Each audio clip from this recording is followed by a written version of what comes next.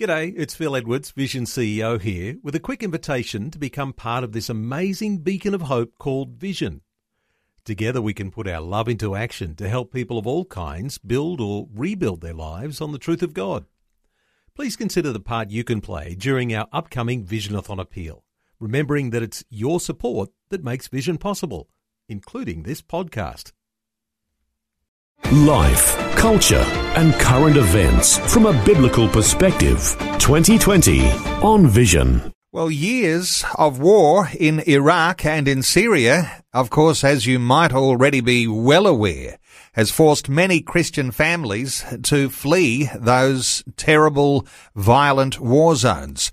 Under ISIS, Christians, some would say, were almost made extinct in Iraq and Syria.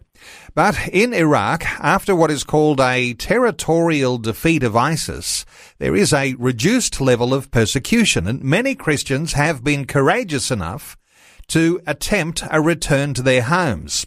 So let's see if we can get some insights into the very latest developments of life today in Iraq. Tim Reed from Open Doors is joining us. Hello, Tim. Welcome back to 2020.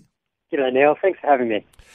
Tim, this is exciting to hear that Christians can be moving back into their homeland. Sometimes they're referred to as internally displaced persons. But when they do move back, oftentimes their homes have been destroyed. There are no churches, and it's hard to get a job. So take us into some of the issues that are going on for people who are trying to move back into their homeland. Yeah, so it really is a blessing that Christians are, in large parts, if they want to, able to return home at this point. But as they return home, as you've said, there's large parts of their lives which can't go back to the way that things were. So in a lot of places, we see that only a third of the Christians have returned home. And that means that if there was a town of 100 people at one point and it was a Christian town, then only 33 of those are going back. So going back can feel like everyone's moved on and the world has moved on, but ultimately these Christians who want to go back to their homeland find it really tricky. And when they go back, there's a real absence in terms of the infrastructure that's there. So not only were their homes destroyed, but the churches too were destroyed. The road networks are gone, and there's no reliable electricity or water where once there might have been. So it is hard for these communities to reestablish themselves, and these Christian communities are not doing it alone. Open Doors is certainly helping a lot in this way. One of the most successful methods that we've been helping is through small business loans and business training that accompanies that. And we've seen a very high rate of success with that, a lot of uptake and a lot of people interested.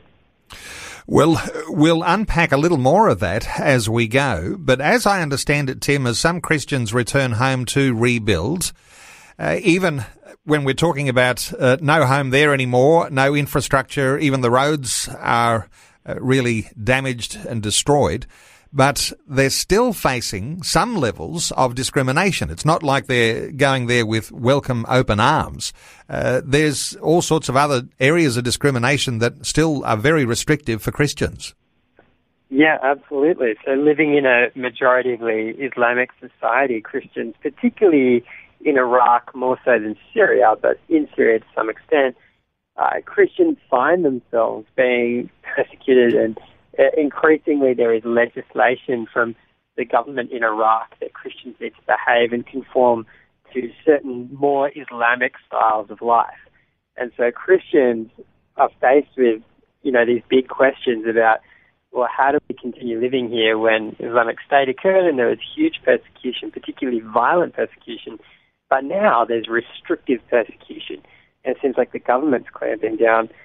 I think another example of it would be in Iraq. We've seen Christians who went back and they've had to go back to homes which they saw taken over by their neighbours in the name of Islamic State. And how hard is it to go back and love people with the love of Christ when you saw them claiming all of your possessions in the name of Islamic State? So there's a lot of fear and a lot of trepidation, but Christians are willing to do it, and many Christians are excited to do it, excited to go home and rebuild. And I imagine, Tim, that we here in Australia need to be excited about that too, because what hope has a nation got if it no longer has Christians who are being salt and light in their communities? So in the best interest of the country, no doubt, to have those Christians resettled and then, in fact, becoming useful in their communities, influential in their communities, that's got to be a goal that we can all hang on, isn't it? Oh, absolutely. And one pastor from Syria, he put it really well. He said that the church is Christ's ambassador on earth. And in Syria, when the civil war happened, a lot of different countries withdrew their ambassadors, and that was a disaster. But imagine if Christ had withdrawn his ambassador and the church had disappeared. Well, that would have been an unrivaled disaster. And so with Christians being able to return and stay, it is exciting for the whole body because it represents that hope, that opportunity that people can come into a right relationship with God and maybe even start a walk with Jesus in their own lives. Now, I imagine, and there are no such things as government-sponsored Christian resettlement programs. So when it comes to organisations like Open Doors, you guys have such a significant role to play. I want to draw a little bit of attention to and ask your thoughts about what's going on with what you're calling Centres of Hope. And I guess you're going to be asking people to be supportive of what can happen with those Centres of Hope. But what's the intention with Centres of Hope that you're trying to get established right across Iraq and Syria? So Centres of Hope are an idea which has come from the churches on the ground, with pastors who chose to stay throughout the great turmoil in Iraq and in Syria. These pastors identified that these communities had incredibly great needs, and the needs weren't just from the Christians. And so they saw an opportunity to evangelize through these Centres of Hope, and they proposed that churches could have an additional space, not just the church itself, but an additional space where they could help do children's programs. They could help provide emergency support for people, whether it be clothes, food, and in some cases emergency cash, to make sure that people knew the love of Christ and that that need to feed the hungry and clothe the poor in that circumstance could be fulfilled. And so these Centres of Hope are very much like community centres, but with a vision to allow people to know that Jesus Christ is Lord through them, have been established, connected to existing churches and administered by pastors. So it's an incredible program to help people who are trying to get resettled, people who have also been displaced and are settling in a new area for the first time. It's an opportunity to receive aid directly from the church, from people who are saying that this aid is only given to you because Jesus Christ loves you. So that's a program that Open Doors is really excited about, and that's our entire purpose. Our entire mission is to help people follow Jesus all over the world, no matter the cost. And so seeing an opportunity to help people while they encounter Jesus Christ is our number one cause. So these Centres of Hope, it's not just food and it's not just support in the way that you're talking about it, but practical things like job training and even the ongoing need for discipleship for those believers as well. That's going to be an important element of getting a foundation in place. Absolutely. So the goal is sustainable communities. We don't want to just provide aid and then see an increased need or ongoing need. We want to make sure that these communities which are getting established become sustainable over time. And so, as you say, jobs and job programs are really important for that.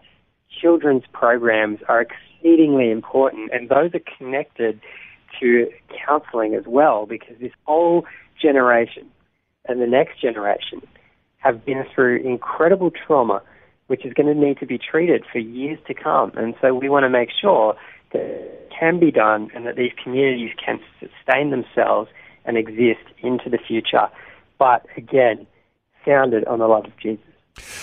Tim, we know that Open Doors does a wonderful job and supporting those Christian believers in persecuted situations.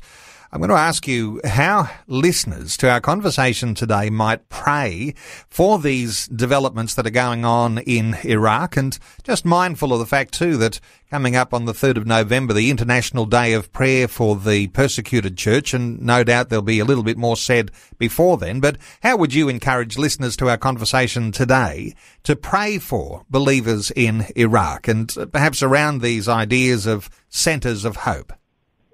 I would ask people, really consider with your prayers, you may not know the names of the people who are doing these things, but you can pray for individual pastors. God knows exactly who you're praying for, and so you can ask God, please bless these pastors and help them in this time as they help the communities around them. Pray for communities to come back together and for reconciliation, and for a new day in Iraq and Syria, for a new day of blessing, that these communities can be sustainable and be a blessing to those around them, not just be blessed themselves. As well, if people want more information on Centres of Hope, they can absolutely find it on our website. But as you said, a great way to engage in prayer is through the International Day of Prayer, which is coming up on the 3rd of November. And that's a day when we ask churches and groups all across Australia to pray for the persecuted church. Last year we had over 5,000 people pray all in this one day, and we'd love to see double that if possible, praying for the persecuted church. And it could just be taking 5 minutes out of your regular Sunday service to pray for the persecuted church. So you can find all of those things on our website. Well, they're good things to draw attention to, the Centres of Hope and the International Day of Prayer for the Persecuted Church.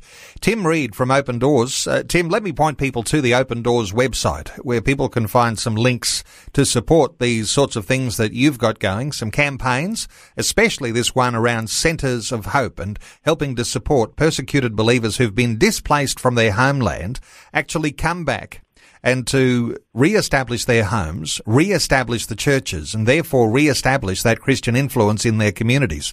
It's opendoors.org.au. opendoors.org.au. Tim Reed, thanks so much for taking some time to share your thoughts and your heart with us today on 2020. Thanks for having me on, Neil. Before you go, thanks for listening. There's lots more great audio on demand, or you can listen to us live at visionradio.org.au. And remember, Vision is listener supported. Your donation, large or small, will help us continue connecting faith to life for hundreds of thousands of people across Australia and around the world. Learn more or donate today at visionradio.org.au.